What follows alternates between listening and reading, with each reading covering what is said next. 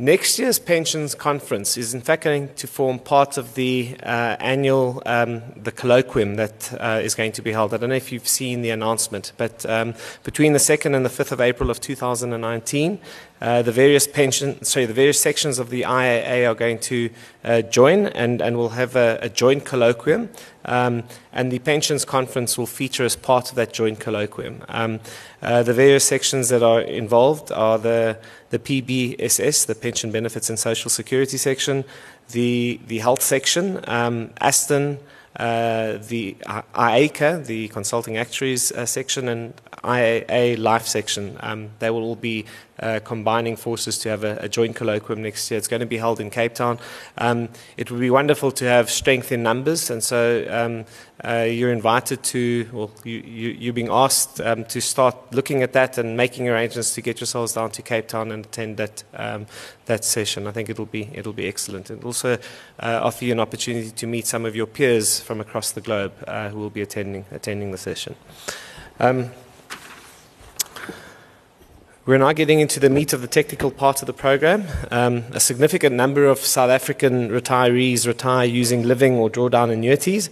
This is an area where practitioners such as ourselves need to concern ourselves more on, and in particular help members achieve the maintenance of their standard of living into their retirement on a sustainable basis.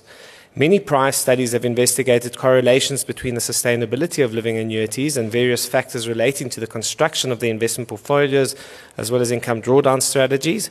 As part of the work conducted by our next speaker and his colleagues investigating these matters, they were able to quantify specific relationships between portfolio volatility and sustainable income draws. Our next speaker believes this has useful applications in areas such as annuity portfolio construction, as well as pricing of volatility smoothing products aimed at the pensions market. Please welcome Jaco van Tonder onto the stage. Jaco is Head of Advisor Services in South Africa at Investec Asset Management. Prior to moving into his role, Jaco was Sales Director for the South African Advisor Team and Head of Distribution for Investec Investment Management Services. Having previously worked at Sanlam, Jaco occupied various positions, which included heading up the product development for the Sanlam platform business Glacier from 2000 to 2003, as well as heading up the business development and distribution team from 2003 to 2009. He's a fellow of the Institute of Actuaries, holds a B.Sc honours degree from the University of Stellenbosch. Thank you, Jaco.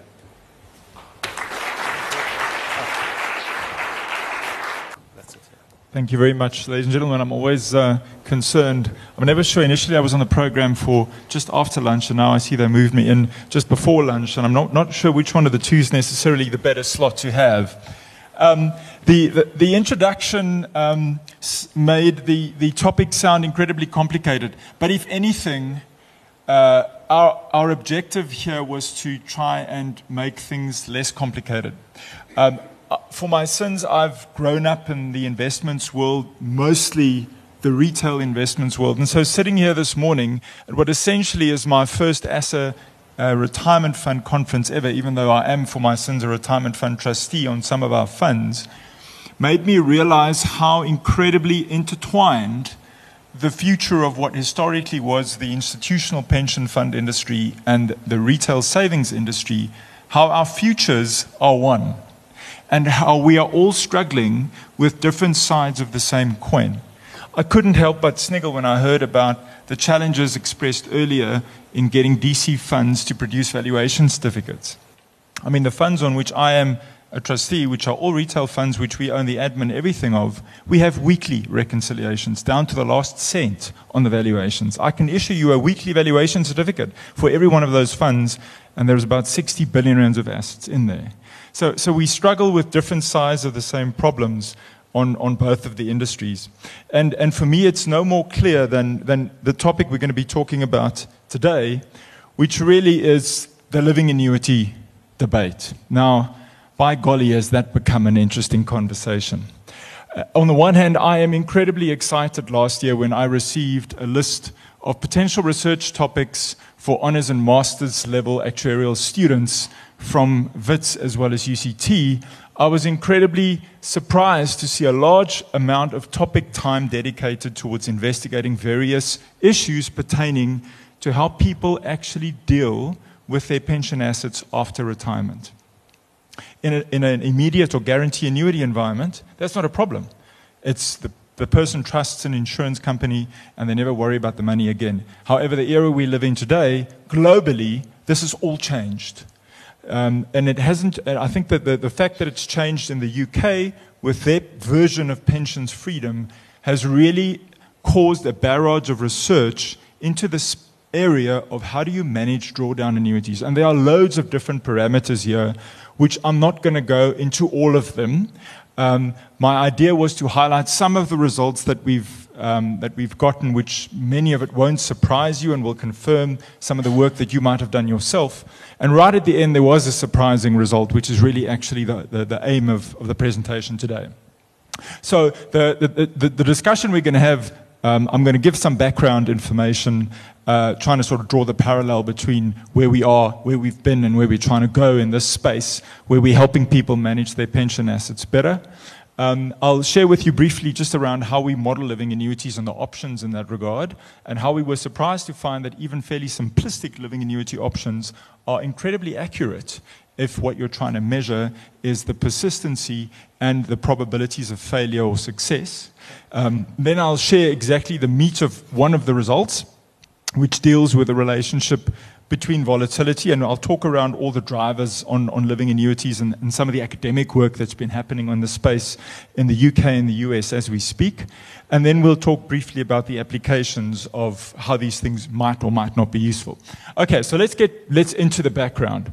The first one is that in South Africa, especially at the normal asset convention, the last number of years there have been quite a number of really good quality research papers that have all really dived into this reality that the solution for a person retiring with a pot of money from a DC scheme is not either a guarantee annuity or a drawdown annuity, which is the international sort of research term for a living annuity.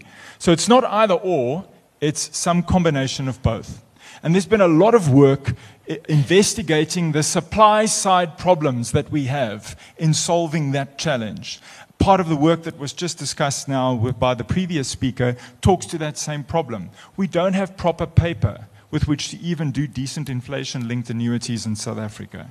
And the selfie development, again, in this space, it's all supply-side work, focusing on how we can get the best blend between leaving people to their own devices and giving them some level of protection and longevity guarantees. And that work has to continue. The reality is that the developments in this space is miles away from where the real world exists today.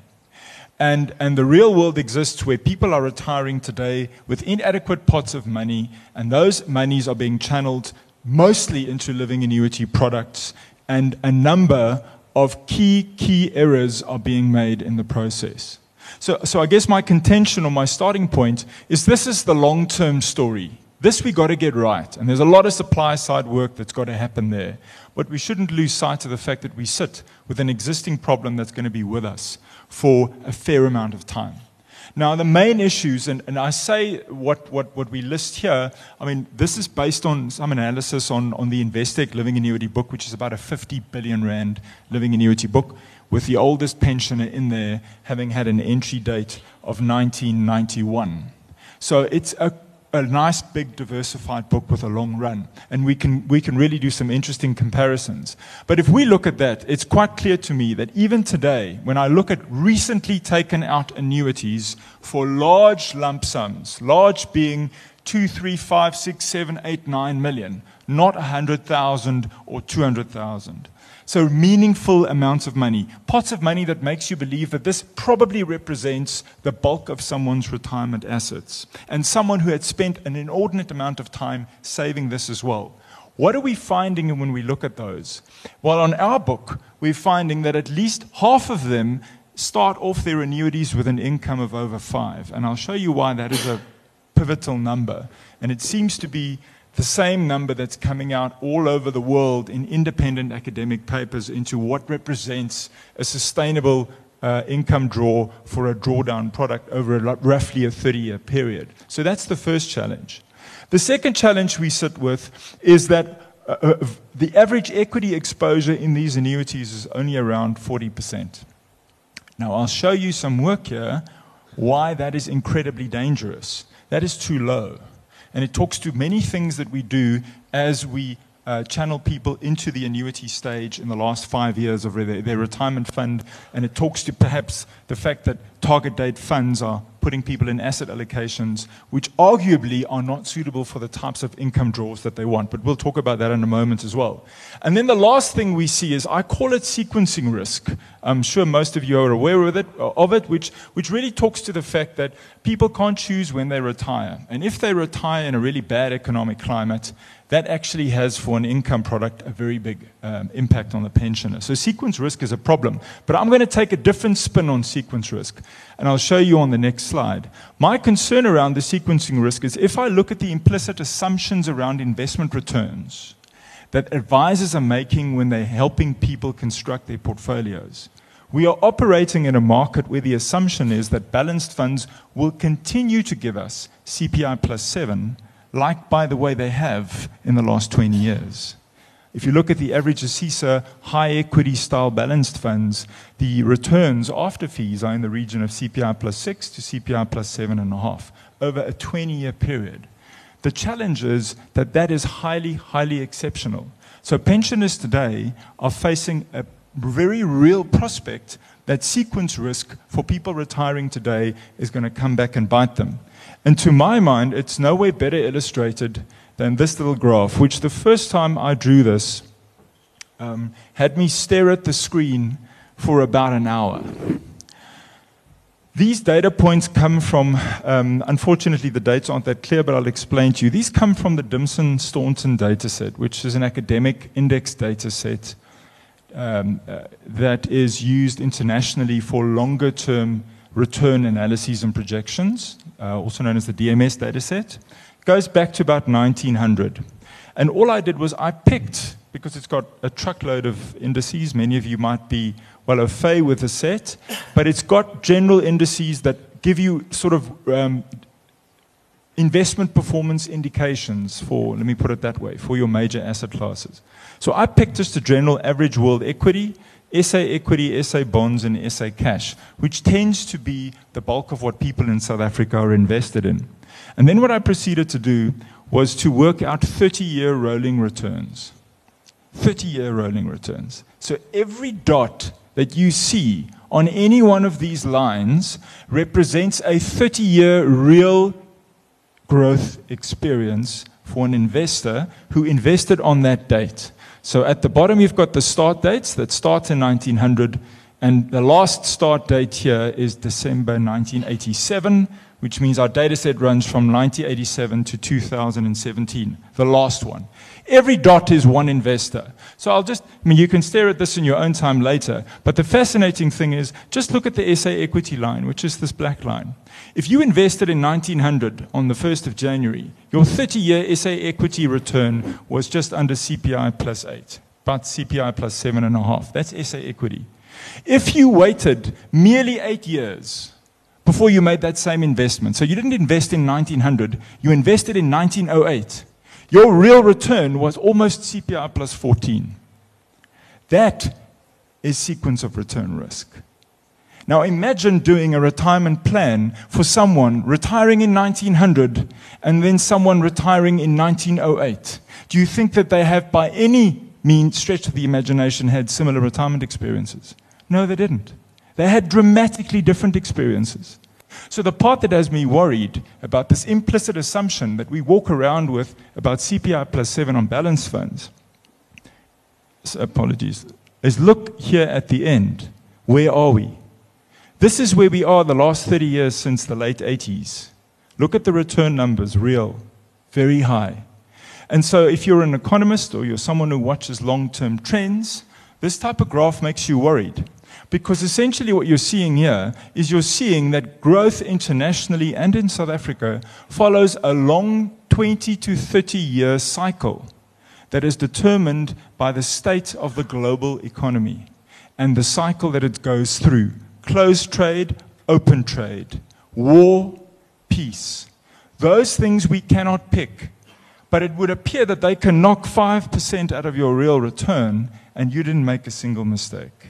This is sequence of return risk, and this is the stuff which people who retire in annuities are going through. So if you're a betting man and you looked, for example, at the bonds here at the bottom, the massive bond bull market that we've had in real terms in South Africa, the last time we had a bond bear market was over there. Look at what happened to real returns. So anybody who builds an inflation return of CPI plus 7 into many of their investment projections are potentially going to be in for a surprise. But be that as it may, this is a bit of background as to why we are worried about the state of people's savings assets, what they're choosing to invest in, and more importantly, what the assumptions are that they're making about the returns they're going to be getting, because those assumptions drive people's behavior.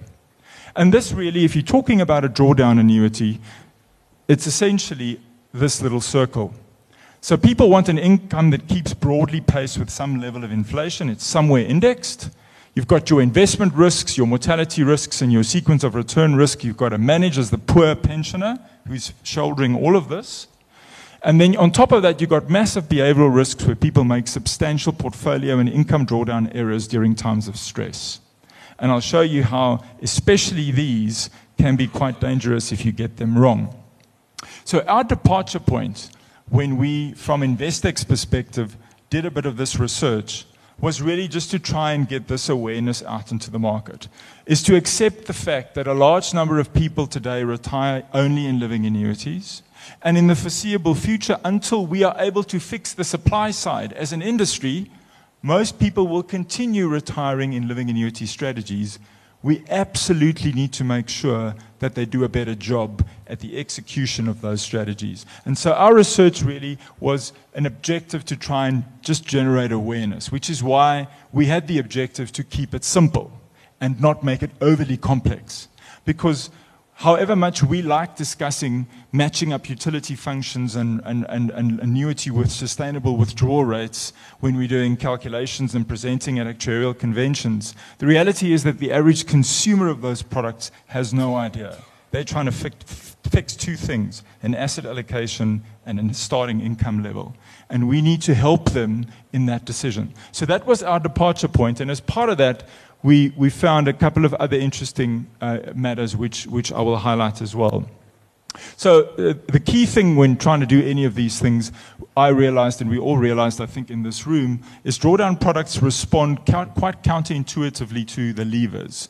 And it's not always clear what happens when you change portfolio allocations or income drawdowns or income strategies. So you always need some type of a model. Now, you can go overboard and have a massive model that is statistically designed on the investment engine and tries to do everything as accurate as possible. We started there, but we very quickly realized, and I'll show you why, that's not necessary. You can get most of the good quality results with fairly simplistic modeling. So in our case, the model we ended up working with was one that used fixed 30-year terms for sake of simplicity, worked with the annual returns from that Dimson Staunton data set that I had before. So we're using actual index data. The product advice fee stuff I've put in there for you for those who are interested. But the key thing is we tried both a number of statistical models as well as rolling 30-year periods from that Dimson Staunton data set. Now, we know there are big autocorrelation concerns when you're using rolling annual 30-year periods. I'll show you now how little that matters when you're doing living annuity modeling. We were quite surprised. Irrespective of which statistical model we used or which actual real return data we used, when we calibrated them around two key parameters, being real return and real standard deviation or real volatility, all of the modeling gives surprisingly similar results, which was the first thing that surprised us. You do not need a PhD level investment engine to get decent quality output regarding living annuities. So that was the investment engine. We then played a bit with income strategies, but I'm not going to talk about that a lot today. And then defining success was really around maintaining some purchasing power over 30 years and not crashing the annuity. So that was the basics for the modeling. And you can more than welcome to ask me any questions about these afterwards, because I'm sure some of you who love models would want to actually dive into this. Please just don't ask me for the inverse of the eigenvalue of the optimization matrix, because that wasn't done by me. All right. Then, The first really interesting thing, just to prove to you that actually it doesn't really matter how sophisticated your investment model is. All I did here was actually, I picked for you two really interesting options. The first one, so what we're seeing here is starting incomes of annuities on the bottom axis and failure rates on the vertical axis. And pretty much whether you're using the actual DMS dataset, the Dimson, Staunton, and Marsh dataset, or you're using something as silly as a straightforward normal distribution with calibrated parameters, look at the failure rates. They're essentially identical. So you can get a lot of the quality output by using a fairly simplistic model. You don't need a massively complex model. Annuities are sensitive to volatility and real return. 95% of what the behavior is in the long term ends up being explained by those two factors only. Real return, by the way, being incredibly important. So that was the first interesting one. And so if you remember in my opening slide, why did I pick 5% as being the sort of danger zone where people should not be picking annuity incomes? Well, there you can see on the graph, that's where both of the models here very quickly escalate your failure rates into the 15 to 20% rate, which is unacceptable. Most international standards for acceptable failure rates for pensioners is south of 10%. So if you're going to go 10% and cut across, you're talking something between 4 and 4.5, and that is fairly consistent with most other international research pieces. So again, nothing new, but just a good reminder that the models work, they give you decent and consistent outcomes, and that actually 5% is the number beyond which you shouldn't be going. So that's the first one on incomes. The second one, so I told you people pick the wrong incomes, and that's why it's a problem. The second one is people pick portfolios that are too conservative. So what we did in the model, and I should maybe have mentioned this before, is for every single income level, we backwards optimize the portfolio to find the highest probability of success.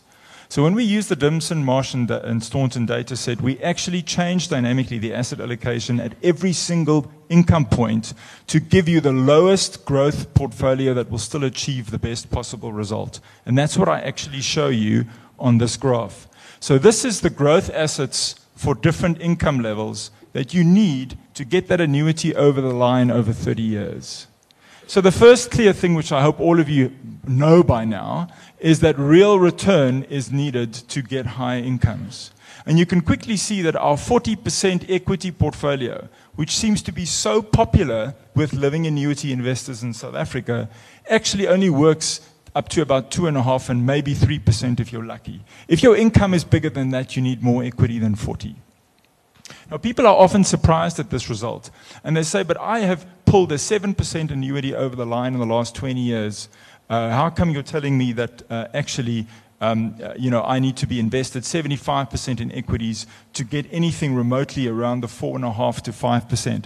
It's because the last 20 years had exceptional performances on the stock market side. So the stock market bailed you out if you were an annuitant in the last 20 years.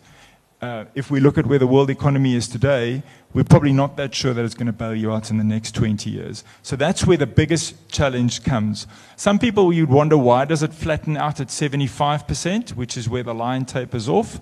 I stopped the line at 75%.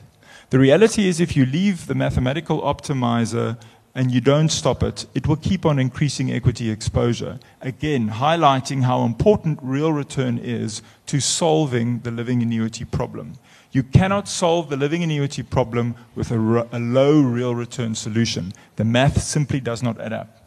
Now, that is a first hint as to what I'm going to go into in the next couple of slides around showing you the relative importance of volatility and real return in getting a positive annuity outcome, which really was the result that sort of surprised us. But let's finish with this slide first. So the important thing is your equity exposure has to go up with your income. And the other interesting one is how big a component foreign exposure is. Now, these are the classical mistakes which advisors and clients and people even taking default annuities potentially in future might be making. So if there are trustees or people here advising trustees on default annuities, these are the things which mean the difference between failure and success. If a default annuity is taken out with a 30% equity exposure, realize that it probably can't even pull a 2% annuity over the line in the long run. Realize that.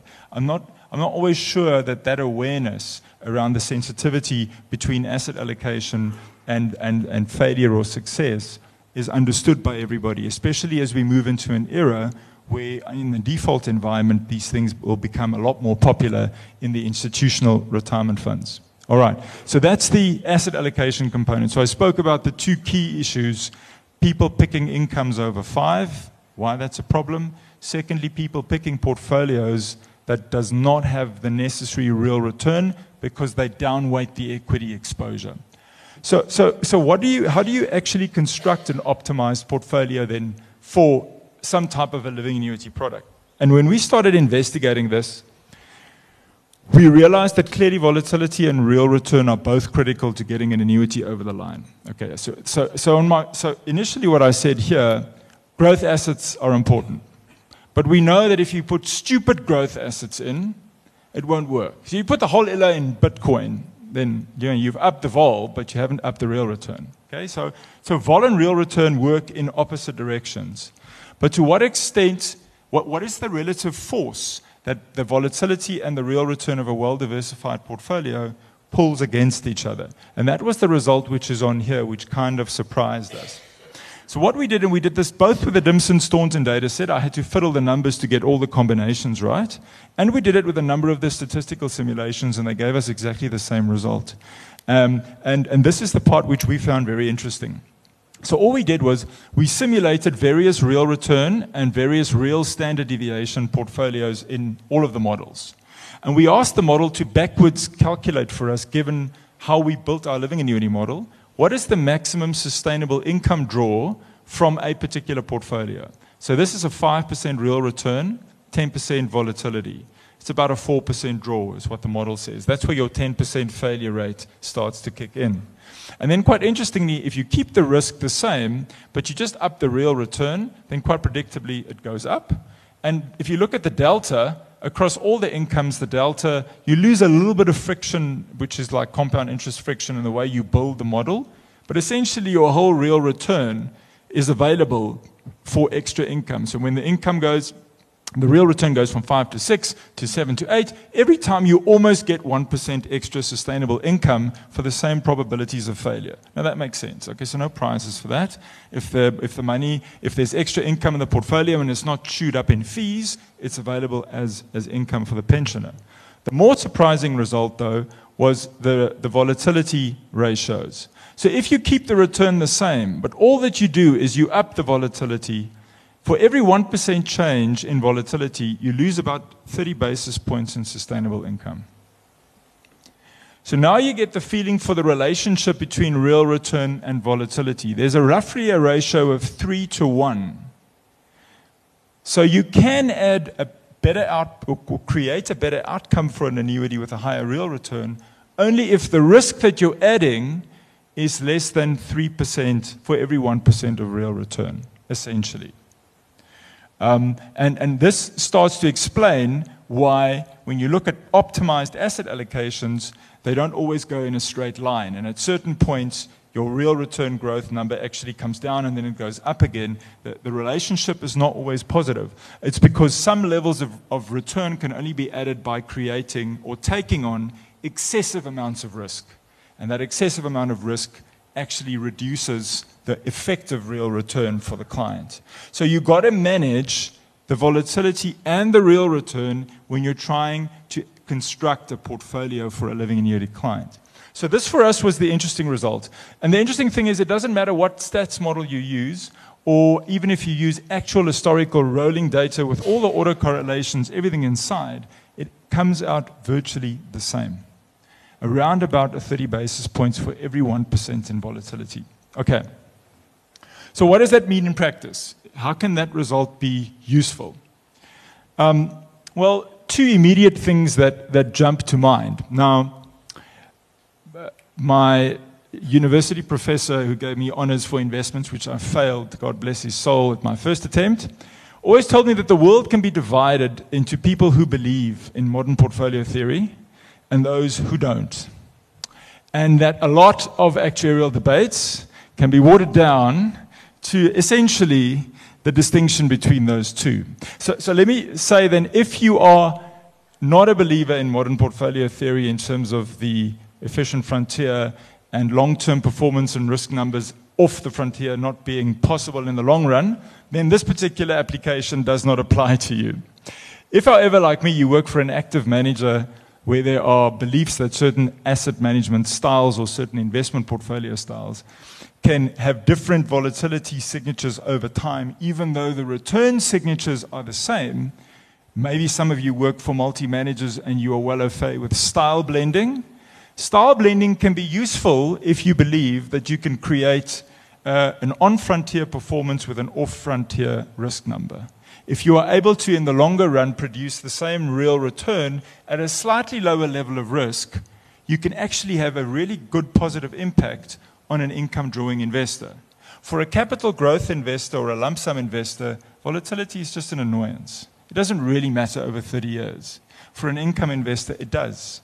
Every 1% of volatility is 0.3% of extra income. And if you're thinking that sustainable income levels are only around 4%, it means every 1% volatility is actually almost worth 8% in rand terms, in terms of income for the client. So it is a material number.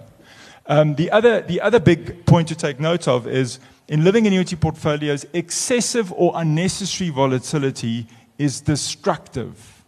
It's very destructive. It doesn't just disappear into the sunset over 30 years like if you were a lump sum investor, where if you're a lump sum investor, the impact of excessive volatility isn't really an issue over 30 years. It is a substantial issue for annuities and should not be ignored. So that's the first one, potential applications in portfolio construction. And I think there's a lot of work that you can still do in this space to try and figure out what are other applications. The second one, and this is the one which actually we are running into more and more. So I think internationally in research, there's this big debate about trying to separate sequence of return risk and volatility, because you can't do anything about sequence of return risk, but it is your big enemy. But you can do something about volatility, even though the correlations are low, it's positive. If you can improve volatility, you improve the outcome for the living annuitant. So what we're seeing in the market at the moment is a barrage of advertising for smooth bonus products because they reduce the volatility and therefore they can improve the outcome for annuity investors. The logic doesn't always hold that way, but that is how they're being sold. And that is quite an interesting application one can look at here. Paying an insurance company or any third-party capital provider to smooth the returns on a portfolio, if that portfolio is going to be used in a living annuity, only makes sense if the charge for the smoothing is less than 30 basis points for every 1% volatility reduction. That's basically what this result means. So if someone offers you a product and they show you the historical returns, and they, in their marketing material, highlight how much they reduce the volatility by the application of the smooth bonus overlay, that is great, but check what the charge was. And for every 1% of volatility, the charge cannot be more than 30 basis points. Otherwise, the benefit of the smoothing has been taken up in the fees. So that's an interesting side application, but it only holds if you're dealing with living annuity investors. And by the way, this 1-to-3 ratio is only stable, it seems, in around the 2 to 7% income bands. As you move to extreme bands, where there's either no income or really high incomes, the relationship sensitivity goes up. And it actually goes up to infinity. So the band that we were interested in is the band in which people are actually investing. And in that band, the ratio is roughly 1-to-3. That is the end of my slot. Any questions? Thank you, Jaco. I know that we are about to go for lunch, but really there must be a question or two. There's a question for Arthur. Thank you very much, Jaco. Just want to ask you, when I look at the distribution between local and offshore assets, the local asset proportion goes up and then goes down as time goes on. Just explain your assumptions about the returns in the two classes. So actually it's the offshore one that goes up and then comes down. And it's actually a function. So what the optimizer model shows you that for low incomes, the real return and the volatility of offshore when you blend the portfolio with SA bonds, actually gives a better outcome. So you can get the real return in exchange for lower volatility by adding offshore equity to SA bonds. If you add domestic equity to SA bonds, you also get the real return, but the price you pay for it in volatility is higher. So initially it adds all of the real return through offshore. And then at some point, because offshore equity has a lower total real return than domestic, it has to revert back to domestic because you're asking it to deliver 6 and 7 and 8% real growth, and the only way it can do that is by actually allocating to domestic. Thank you. There's a question, Billy. Your modeling on the drawdown rates, have you done that for males and females separately, or is it a mixture? No, so we specifically didn't put mortality, longevity, any of that into the annuities because we wanted to actually isolate the investment drivers. And if you stop adding mortality as an uncertainty, you start having to pull the two apart. So what we assumed was a fixed term of 30 years, and all of those numbers are roughly based on that, which is about as much as people can, I think, expect from the retirement pots that they've accumulated at the moment. If you need more than 30 years worth of income, you have to, it's just, most products just can't do it. So we work with a fixed number. Any more questions? Hi, it's John Anderson from Alexander Forbes. Thanks a lot for your analysis. I just wanted to understand the model itself. You're saying you're using 30-year rolling returns and not annualized returns where there's randomness, in the returns. So I just want to understand that a little bit more because, surely that would affect the sensitivity, of the drawdowns and the risk associated with that. What I found as well is, there definitely is a relationship if you increase return and risk, that you can actually improve outcomes, but there is a turning point beyond which, adding extra growth assets and the volatility, it actually starts taking you backwards. So I think that's definitely consistent. But I just wanted to understand the 30-year rolling versus annual, and has the full randomness been actually captured within that? So the way that the Dimson-Staunton simulation works is it actually assumes that people basically randomly retire in any year from 1900 to 1987. And it says, so you have people who could have retired, you have 87 people that could have retired, and it essentially measures that irrespective of which year you retired in, if from that point on forward you executed your particular investment strategy and your particular income strategy, what proportion of the 87 annuities would have failed? So the 30-year rollings that I show you are really shown to highlight more the risk that people face when we forget that investment markets don't just follow a 6 to 8 year business cycle, they also follow a 30-year geopolitical cycle. And that's our definition in the case of annuity holders. That's really their sequence of return risk is linked to what geopolitical and economic environment they retire in. And people underestimate that. So that's the reason I showed the 30-year rollings. But when we did the actual simulations, people received their annual growth numbers in the actual model. So we essentially simulated 87 different pensioners, and would they have succeeded or failed? That was what we did in the Dimson-Staunton actual data model. For the statistical models, we assumed normal, statistically produced investment returns from some model for each of the asset classes. And the interesting thing was how close the results were in the end. Thank you. Craig's got a question. Thanks. It's Andrew Davison. I was interested in your results from your own book of living annuitants. It sounds like you've got some useful data there.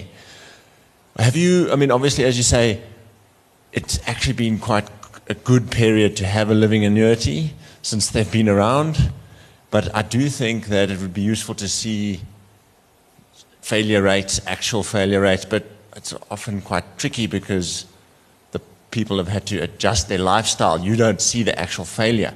But are there any interesting insights that you actually have from your data, such as have incomes kept pace with inflation and things like that. And one of the other things that maybe you can comment on, which is quite strange, is in the ASISA stats around living annuities, they are very similar drawdown, average drawdowns, irrespective of age. And it's weird that they don't actually increase with age, as you would expect, because people have got shorter life expectancies. So it feels almost like advisors are taking a set and forget approach to the percentage drawdown.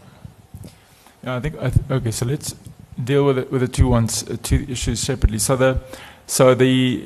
I mean, our living annuity book does in fact contain a really interesting set of things that we tend to carve up. If you don't know everything about a pensioner, it's very difficult to understand what is happening behind the scenes. I think you're quite right that corrective action when an annuity is failing takes various shapes, and if you don't know the actual pensioner, you don't know what they're doing, but perhaps you underpredict or overpredict failures. Our experience had been that people are incredibly conservative when annuities start failing. So there's a small number of annuities that crash really quickly.